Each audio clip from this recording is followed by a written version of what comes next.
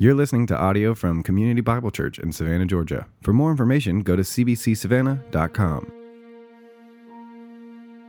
Lord, now you are letting your servant depart in peace, according to your word.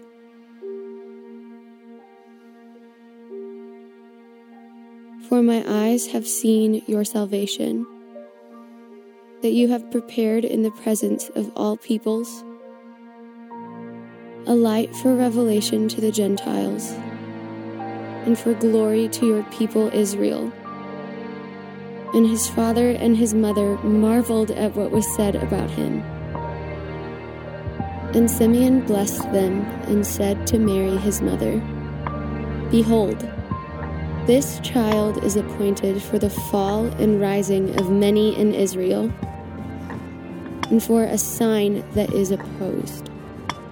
And a sword will pierce through your own soul also, so that thoughts from many hearts may be revealed.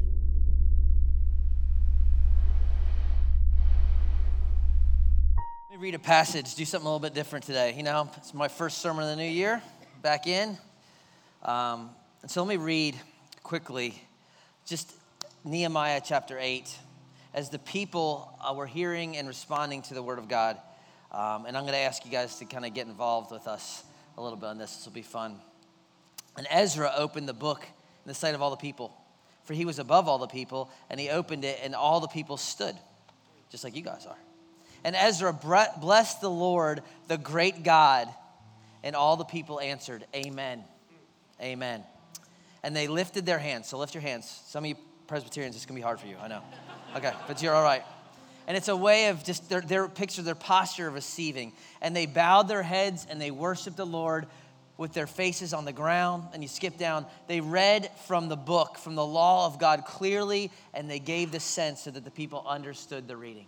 And this is the heart of just reception and God speak to us. So bow your heads, close your eyes, and let me pray. Keep your hands up. Lord, we want to receive from you today.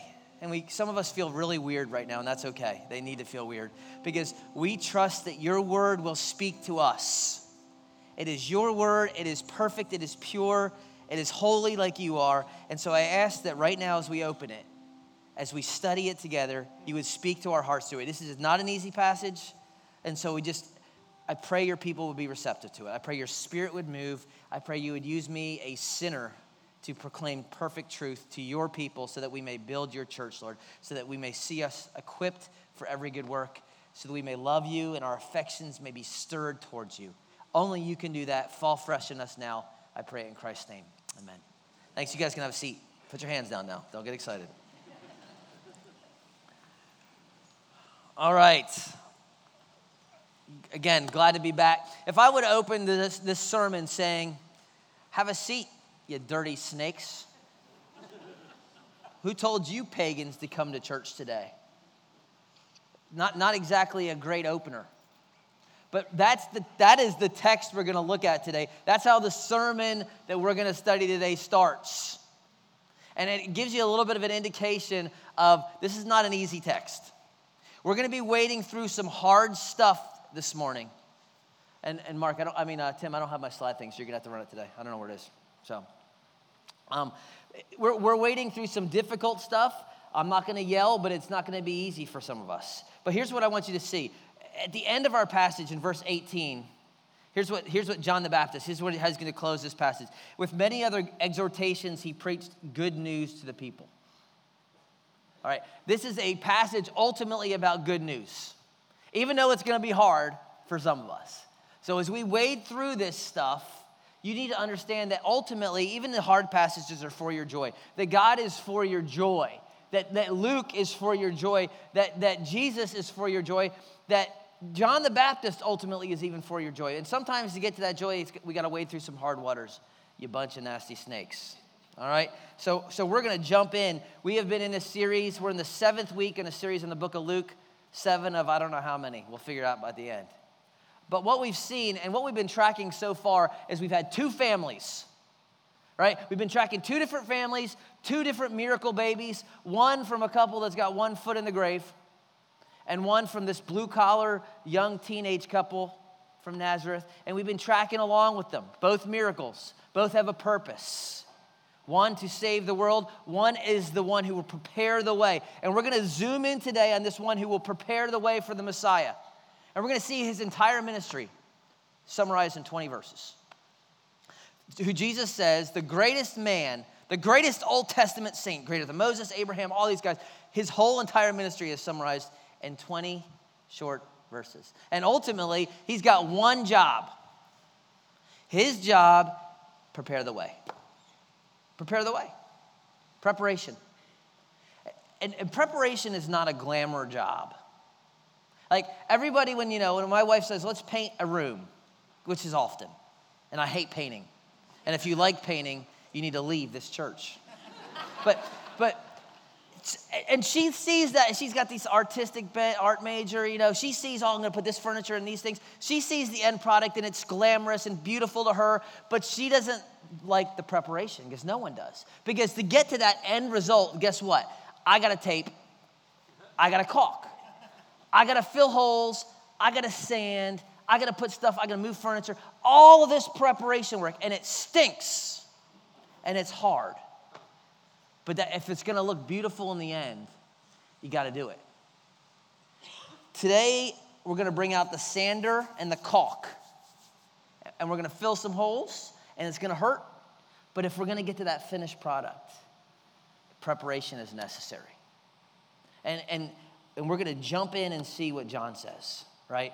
And we've talked about from the beginning that this book, that the point, that the theme is that Jesus is appointed for the fall and rising of many. That he will be a divider, ultimately. And you will fall on one side or the other. And that is no more evident than today in the topic that John the Baptist is going to really prepare our hearts with. The topic of repentance. Repentance. So we're going to talk about it. We're going to see what it looks like, why it's important, all those things, as we're in Luke chapter 3. So we're going to cover the first 20 verses. And this is one of those few passages, y'all, at least portions that makes it into all four Gospels, which is very rare and means it shows that how important it is, that God will kind of include this idea of John the Baptist and who he is 4 times in his word, all right? And so let's pick up in verse 1. Last week we saw Steg. He kind of taught a passage. Jesus was 12 years old. This passage takes place 18 years later. All right, we got a gap of 18 years that both John and Jesus were living in obscurity, and now they're about to go public with their ministries. John first. So verse 1. In the 15th year of the reign of Tiberius Caesar, Pontius Pilate being governor of Judah, and Herod being tetrarch of Galilee, and his brother Philip, tetrarch of the region of Iturea, and Trachonitis, and Licinius, tetrarch of Abilene, not Texas. During the high priesthood of Annas and Caiaphas, the word of the Lord came to John, the son of Zechariah, in the wilderness. And so we got all these names, and the point is this. Remember, Luke is detail guy, and so he's letting you know this is real history. You got Herod, you got Philip, you got all these people, you got all these kings. This is really happening in a real time, in a real space. But ultimately, at the end, the key is that the word of God came to John. That is a Old Testament language, happens over 200 times in the Old Testament, where a prophet has the word come to him. John at this point is living in obscurity in the wilderness. He's living this organic hipster lifestyle. He's wearing camel hair, he wears a leather belt, and he eats bugs. Okay, so very kind of healthy guy, and he's been very private, and now he's about to go public with his ministry. And so verse 3. And he went into all the region around the Jordan, proclaiming a baptism of repentance for the forgiveness of sins. He uses the Jordan River as his base, and he's just going around with one main message, summarized in 2 main words. Right? This is this preparation. This is the sanding. This is the caulk. Wax on, wax off. That's Mr. Miyagi for you. What is it? 2 words. A baptism of repentance for the forgiveness of sins. 2 kind of churchy words, right? Baptism, repentance. Baptism comes originally from the textile world, the word. Very old word, but it literally means to dip or to immerse. And so they would take a piece of cloth and they would dip it into a dye or into a bleach, and it would literally immerse itself in it, and it would take on that when it comes out, that color or whatever. That's ultimately what the word means, to dip or immerse. And John is taking people in the Jordan River. He is not sprinkling them. He's immersing them. How do we know? Because it says he was baptizing at the Jordan because there was enough water there. If he just needed a cup full, he could have been anywhere. He could have got a water gun and be like, psst, you're done. Psst, you're good, right? But he is immersing them. He is dipping them. Why? Not to wash away their sins. This water in the Jordan River actually had a reputation to make you dirtier rather than cleaner. And so it wasn't anything magic. It was an external symbol of what was going on internally in people's hearts. They would come to him and he would dip them underwater as a picture of what was going on in their heart. What was going on in their heart? Repentance. And repentance, in its simplest thing, its word means just to turn around, to change your mind. It is a 180. I am turning from this and I am going to this. That is repentance. And so what they are doing is they're making a public proclamation. I am no longer going to live like this. I am going to make like this. I am turning my back on this and I am turning towards this. And that is what he is calling people to. That is what his whole entire ministry is dedicated to get them ready for Messiah. And this is exactly what the prophet said would happen. Verse 4. It is as it was written in the book, in the words of Isaiah the prophet, the voice of one crying in the wilderness. Prepare the way of the Lord. Make his path straight. Every valley shall be filled. Every mountain and hill shall be made low. The crooked shall become straight. The rough places shall become level ways. And all flesh shall see the salvation of God. This is in the Greco-Roman world. They get this right away. The image is clear to them. When a royal king would come to town, they would fill all the potholes in the road. They'd kind of make the road straight. They would kind of make it nice. Why? Because the king was coming and they wanted everyone to kind of line the roads. So that's the imagery here. Getting ready for a royal visitor. Back in 2011, I went to Kiev, Ukraine. And I'd been many times before, 08, 09, 2010. And I used to get off the airplane, and it'd be like the olden days when you kind of have to walk on the runway and walk 150 yards, and it would be like a bus station. But when I got there in 2011, it was like this brand new terminal. And technology everywhere. And I got outside the city, and there's all these new highways and new restaurants and new hotels and all these things. And I asked my translator, I'm like, what in the world is going on? Last year I hear this place is like, it was like the Soviet Union. It was like Call of Duty Modern Warfare. And now it's like, he's like, next year, Euro 2012 gets here. And for most of us ignorant Americans, that's a soccer tournament, all right, because we don't know. But all of Europe's eyes were going to be on Kiev, Ukraine, because these soccer teams were going to come in. They're rebuilding the stadium and they built airport, a whole terminal just for this soccer tournament that lasts like 9 days. Why? For the eyes of the world is going to be on them. And so they're getting the path straight. That's the idea. What John the Baptist's job is to level out the roads, get people ready for the Messiah, right? To prepare them and to turn them. And so he jumps in. We kind of get like a snapshot of his sermons, verse 7. All right, this is like an early first century MP3. He said, therefore, to the crowds, you brood of vipers. Now, in seminary, they teach you in preaching classes that in your opening illustration, you need to get the audience. Like grab them, bring them in. Like last week, Steg, with his, C+ sermon, mocked the staff. Right? Well, that was his image, right? Okay? So he brought you in. Well, this is a way to do it. You brood of vipers. Who has told you to flee from the wrath? And what you find out from the other Gospels is that all these people come to see John. All these folks. But it's not just the regular folks. All these religious leaders that the Pharisees were actually sending kind of like Christian spies. The Levites, the priests, the Sadducees. They're sending these people out to kind of check on John and see what he's doing. And this is the holy people now. And so when John sees these holy people, this is the religious right, he says, hey, you bunch of snakes, who told y'all to come? And they get the imagery. They know their Bibles. This is like the Christian, kings of the world. They always go to community group. They're always tithing. They talk a good talk. They never miss Sunday. That's this group. And they get the illusion from Genesis 2, where who came as a snake? Satan. Sounded like the church lady a little bit. I didn't mean that, right? But Satan came as a snake. And so he says, you are a brood. You are the children of snakes.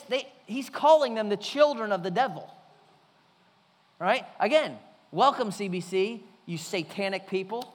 How you doing today? That's the idea. And they're looking around thinking, who, us? You're talking to us, right? We got funny hats on. We got big collars. We read our Bible. We tithe. You want us to repent. You want us to get baptized. Because baptism, y'all, was not a Jewish deal. I mean, they had ceremonial washings, but the only people who got baptized were Gentiles who wanted to become Jews. And so he's telling the expert religious dudes, you need to get baptized. You need to repent. And they're thinking, you crazy. We're Israel. We are the top dogs. We're the good guys. I mean, there's no wrath for us.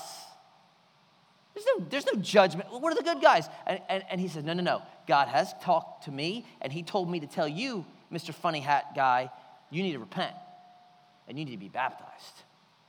Right? Why? Verse 8. And there's a key word in the Greek text that's not in our English translation, some of them. It's the word therefore. And I don't know why the English translators kind of smooth it out. But it says literally, the wrath that is coming, therefore, bear fruits in keeping with repentance. That's very kind of wooden and kind of Christianese. But the idea is this, and I think the New Living Translation actually summarizes it well. Go to the next slide, Timmy. Prove by the way that you live that you've repented of your sins and turned to God. He's saying, you want to talk the talk. I don't care about your talk, Mr. Funny Hat religious guy. You want to prove that you are a follower of God? Then let's see the fruit. Let's see the repentance. That's what matters. And he's not saying that the way you live removes your sin. What he is saying is the way you live proves whether or not you have had your sin removed. That's what he's saying. I got this tree on the back deck. It's called a Meyer lemon tree. And last year, if you would have came out to my house and I would have said, that's a Meyer lemon tree, you would have said, I see it. Because it had all these lemons. It's beautiful. We made like 3 glasses of lemonade from it, right? It's like 9 lemons on the thing, right? But if you came over to my house this year and I said, look, you see that? It's a Meyer lemon tree. You'd have problems. You know why? Because there's no lemons. And there's a little tag on it. You can go out and say, oh, it says Meyer lemon.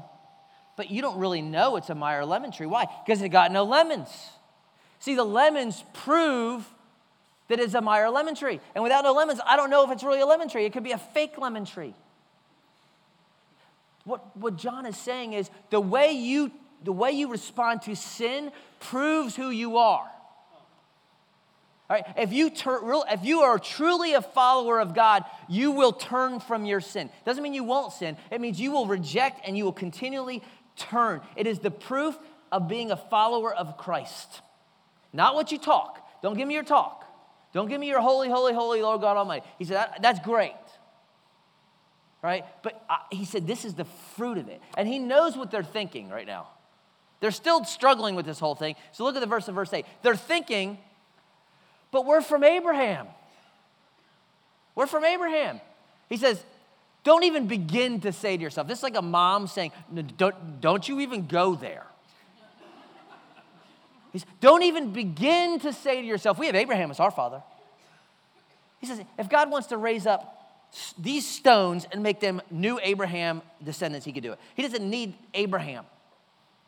Right? And what they're doing is saying, but look, our cultural connections. We have Abraham. We're Jewish. We're the chosen nation. Wrath's not for us. It's for everybody else. That's for all the bad guys. Right? And we would say, no, we don't do that. We don't go to, oh, my dad is Abraham. Here's what we do. But I go to CBC.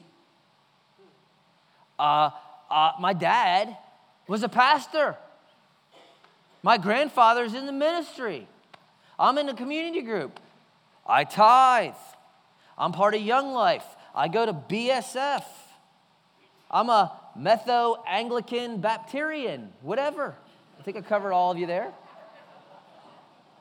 That's what we do. And he says that's brood of viper talk.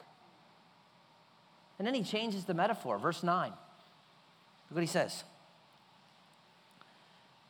Even now, and I have that circled in my Bible, even now the axe is laid to the root of the tree. This is judgment language, y'all. Every tree, therefore, that does not bear fruit, bear good fruit, is cut down and thrown into the fire. He says judgment is coming. When Messiah comes, he's going to bring judgment. Fall and rising.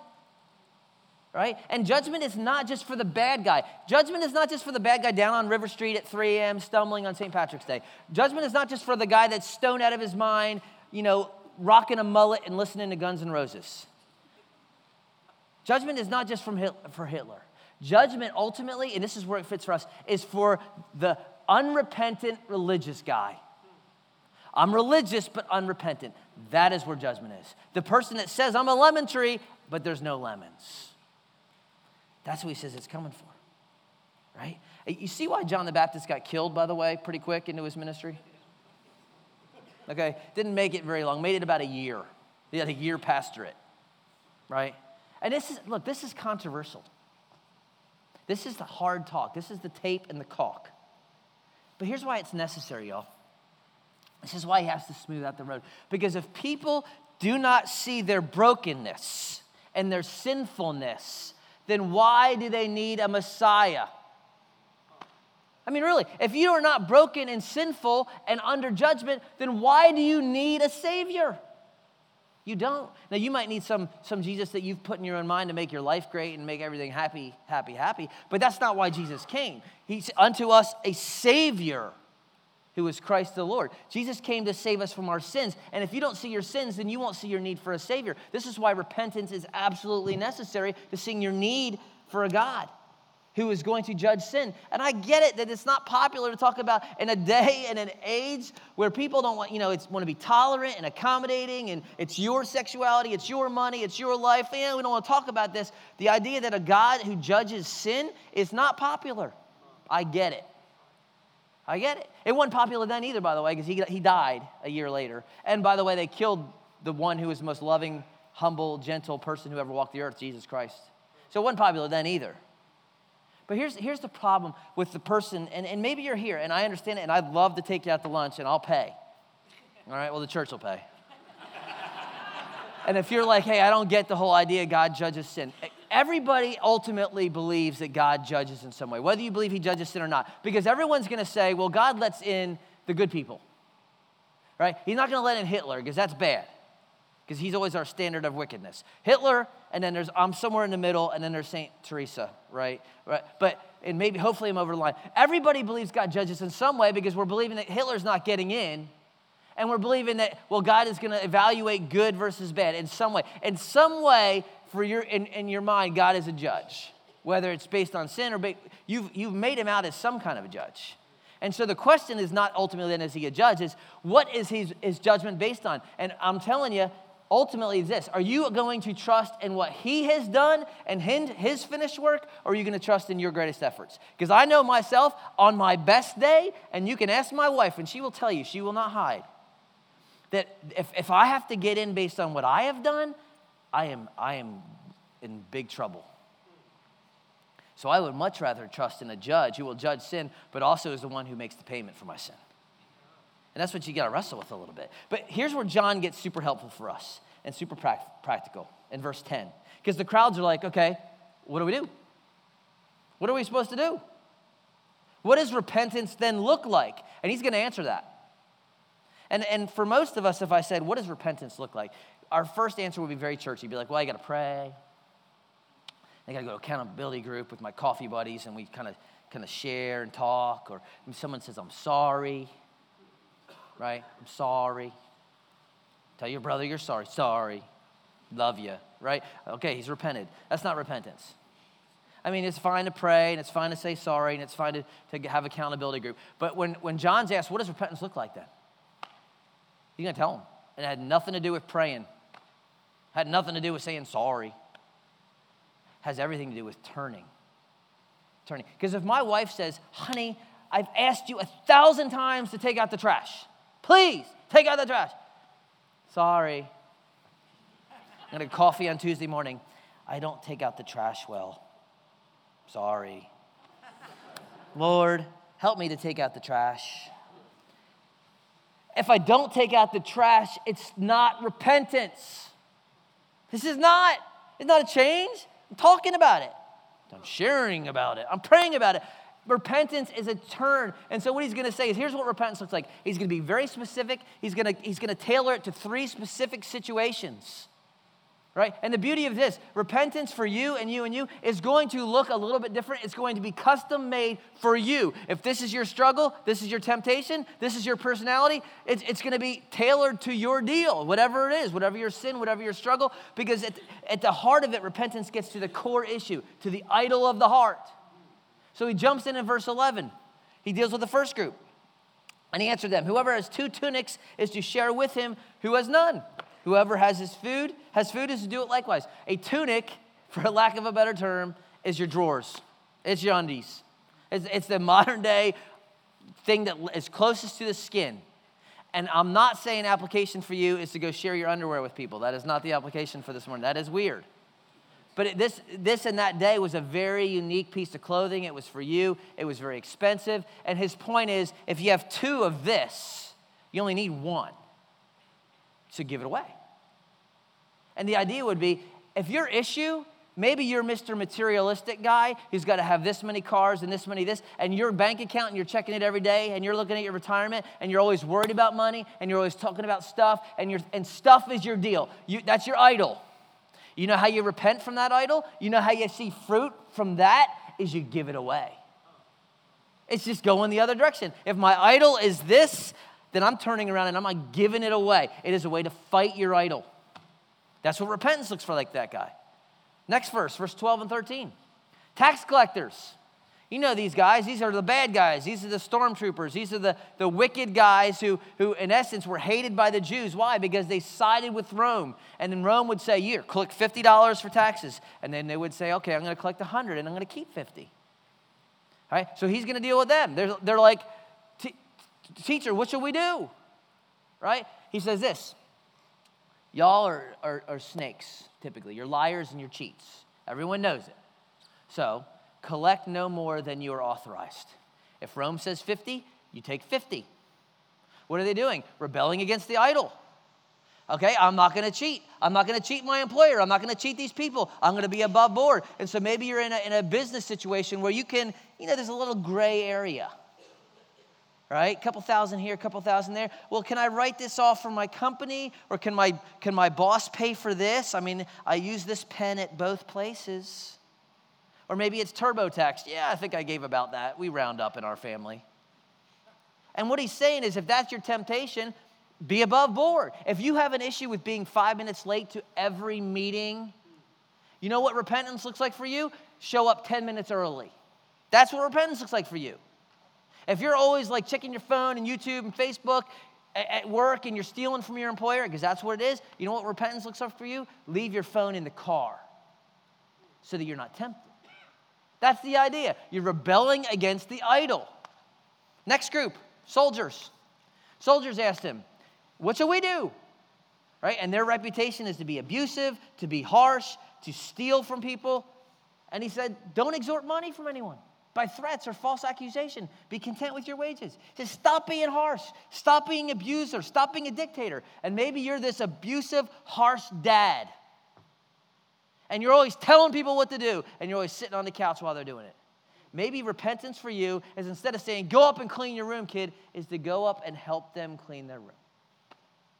Instead of yelling and being harsh, it's being patient and gentle. Rebelling against the idol. And again, you could take this to like extremes. You're a millennial. We got lots of millennials. Your rep, right or wrong, probably right, is that you're entitled, lazy, right? That you don't work hard, that you don't appreciate anything. If that's the culture's picture of you, you got to rebel against that idol, y'all. And I think we got some great millennials, by the way. But you got to rebel against that. So if your rep is just that you only play Xbox till 2 in the morning, maybe you should sell the Xbox. If it's that you're lazy and you just don't, you do whatever, maybe you should get a second job or be willing to do menial tasks at the office and volunteering for everything. It's rebelling against that idol, right? Or you're middle school or high school, and everyone's, high school kids today have no respect. High school kids today don't appreciate anything. High school kids today, they're sneaky. And so maybe what you can do is next time you take out mom's minivan, and she's always yelling at you how you leave Taco Bell wrappers in your car, that you actually take it to the vacuum place and kind of just give it a quick $1.50 over. That'd be rebelling against the idol. Or instead of asking mom, hey, there's no gas in your car, that you put $10 of your own gas in the car, right? So that you're appreciating it. Or instead of being Mr. Sneaky Pants, that you're asking mom questions, that you're inviting them into your life, that you're doing things without them having to nag you 6 times, take out the trash, clean your room, that you do it without. That's rebelling against that temptation, that idol. That's what repentance looks like. Repentance doesn't look like, yes, sir. It's actually doing something. That's what it looks like for you, right? Maybe you're a critical person. You're always telling people what's wrong, what's wrong, what's wrong. See, repentance for you is to hush and maybe start being an encourager and saying nice things, right? You got some kind of addiction, food, alcohol, prescription drugs, pornography. The repentance for you is, number 1, getting rid of that, and number 2, living in such a way that your life is an open book. So you don't have passcodes on your phone that your wife doesn't know. That your computer is out in the open. There's not strange texts and phones. There's not a double phone. You're so open that you can't be accused of this. That's repentance for you. Maybe you're prideful. You got self-importance issues, and you're always the one talking. I think Steg's advice from Tozer last week was great. If there's 10 people in the room, you ought to speak 10% of the time, at most. And if you're a big talker, then maybe it's 5%. That you would hush, that you would listen, and that would be repentance for you. You hurt someone, you go to that person and you say, don't make excuses. I had a long day. That you say, will you please forgive me? That you make restitution. See, this is repentance. And notice it's so relational, y'all. It's not sitting in a prayer closet begging God for forgiveness. Maybe that's a piece of it. But it's all relational. Why? Because when there's a transformation of life, it transforms the way we relate to people. Do not say you love God and then you don't love your brother, because you're a liar. That's what John says. It's going to change the way you relate to people, right? That is what fruit looks like. That is what John is calling to us. That is what Jesus is calling us to. It's just a lifestyle of when God acknowledges this in my life, I turn. And the big E in the eye chart, y'all, is this. And this is what I want you to get, if you get nothing else. That the people of God, the children of God, those who call Jesus Lord, those who call God Father, cannot be satisfied with sin in their life. You cannot be complacent with it. It is saying you're a lemon tree with no lemons. Here's what Peter says. As obedient children, do not be conformed to your passions of your former ignorance. But as he who called you is holy, you also be holy in all your conduct, since it is written, you shall be holy, for I am holy. This is what Jesus calls us to. We sang it earlier. Because our Father is holy, we are to pursue holiness. And it is not Mr., me and the boys went out last night. It was so fun. And so-and-so had a couple of too many to drink. We took a picture of them. Ha, ha, ha. Put it on Instagram. Isn't that funny? No, it is not. It is sad. Because he's a fool. Because whoever is intoxicated by wine, it says, is a fool in the Proverbs. Right? Drunkenness makes you a fool. And we just have people laughing about our sin all across the church. And we need to see that God has called us to something greater, to pursue holiness. What does Romans 6 say? What shall we say then? Are we to continue in sin that grace may abound? By no means. How can we who died to sin still live in it? This is what God is calling us to. Right? And it's not because God is a killjoy. It's because God knows that sin, when you play out the tape, will destroy you, y'all. It will eat your lunch. If you don't deal with that bitterness, that anger, that lust, that selfishness, that greed, that deal, I'm telling you, I have seen it in my only 10 years that if you will not deal with it now, it will destroy you later. And it always starts slow. You cannot just play with sin. You cannot take fire into your bosom and not get burned. And I'm just telling you because there's some guys right now in this church flirting with disaster. And you think, it'll be fine, it'll be fun. And there's people that are holding grudges, and it day by day just gets deeper and deeper and deeper. And you're playing with sin. There's high schoolers that are, he's not such a bad guy. He goes to church. And I'm trying to save you from destruction. Because look, I love y'all and I love this church, and I don't want to see you in my office or in David's office or in Kane's office or whoever's office 6 years, 6 months from now, just weeping because of decisions that led up to this. And I see it all the time. Right? Sin, as Ravi Zacharias has said, will take you further than you want to go. It'll keep you longer than you want to stay, and it'll cost you more than you want to pay. And it is not meant to be debated, discussed, excused. No excuses. Well, you know what? I'm just Italian. I'm just Irish. I'm just Russian. I'm just Native. Everyone has anger in their head. Oh, we're just this way. No excuses. Not debated. Not just feeling bad about it. Judas felt bad about his sin, about turning Jesus in. He never repented.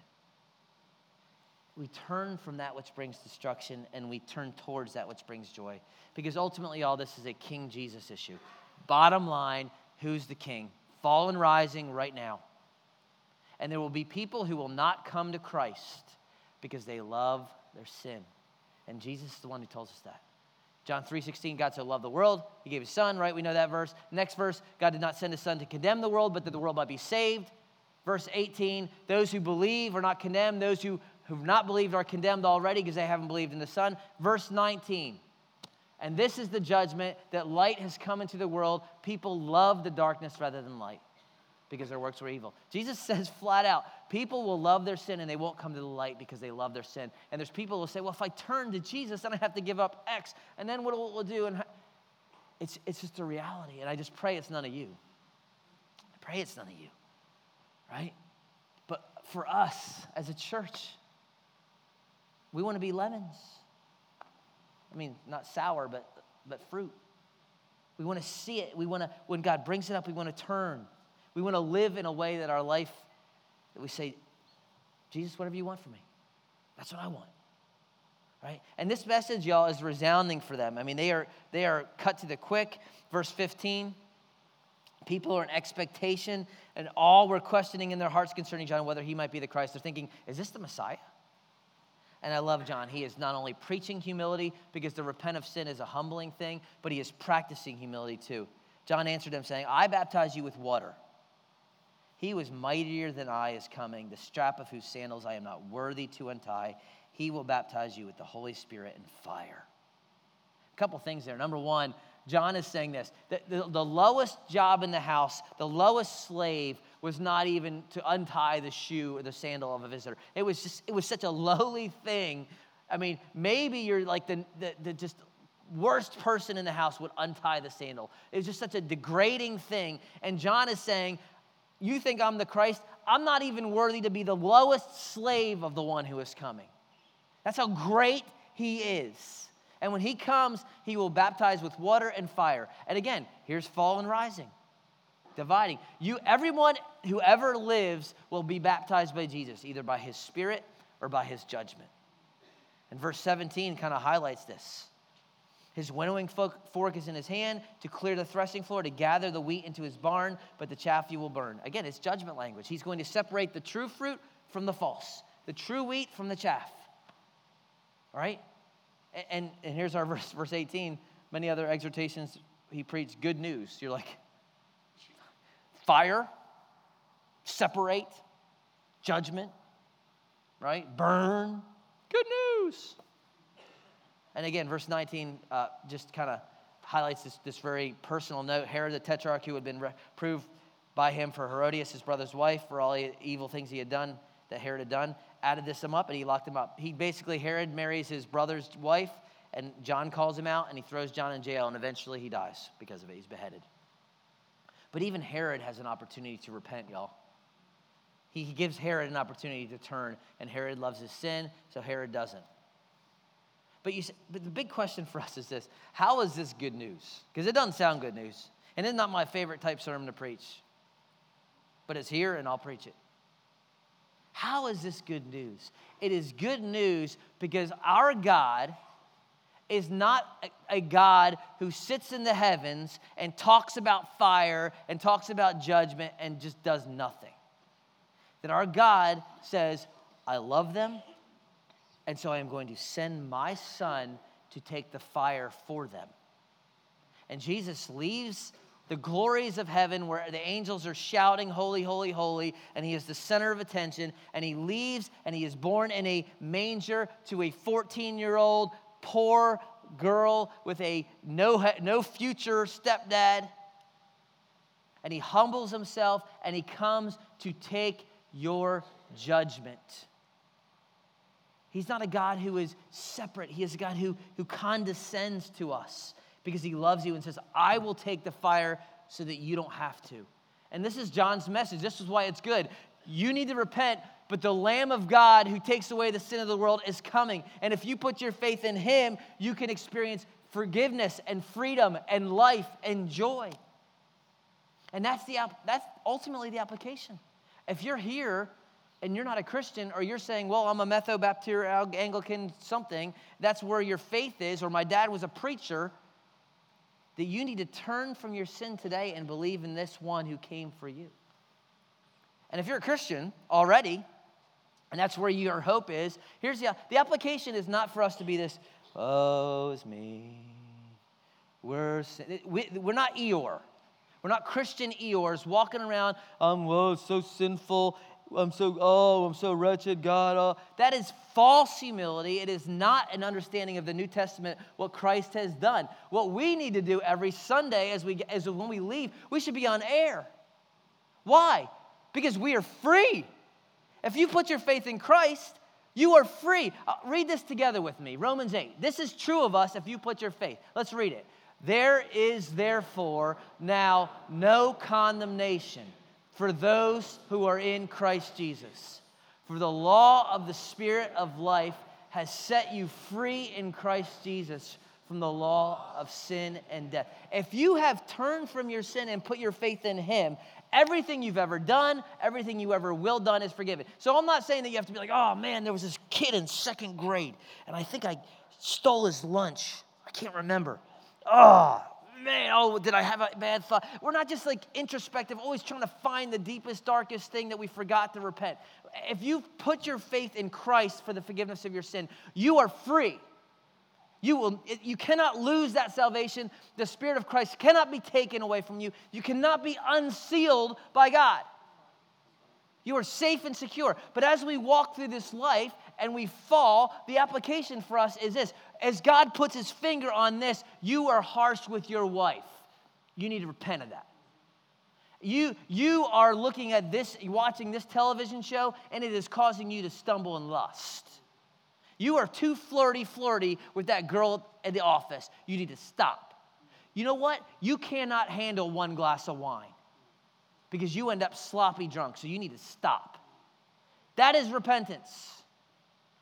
That is what he's calling you to flee from sin and to turn towards him. That's what it is. And so if God is putting his finger on something in your heart today, do not harden your heart. Do not resist, because I'm telling you, you resist, you will no longer feel that conviction of sin, and 2 years down the road, you will be in a place you do not want to be, because it always starts slow. Satan never takes you to the end result. He always starts, it's a little this. Sooner or later, your life is blown up, and you're like, how did I get here? Do you know how many times we get people in our offices as pastors, and they're like, I don't even know how I got here. I do. Not keeping short accounts with God. And it's not just that God is after our behavior change, y'all. What he is after is the change of our affection. That we see what he has done, and it is a motivator. I'm not going to abuse grace. I'm going to love grace. And when I fail, I'm going to cast myself on his grace, because we have a God. Did you realize that our God is a God who celebrates one sinner who repents?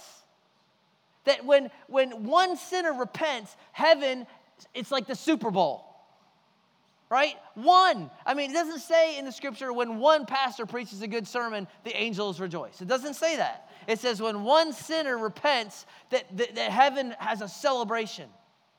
That's the kind of God we serve. He's calling people to repentance. He wants salvation for all, right?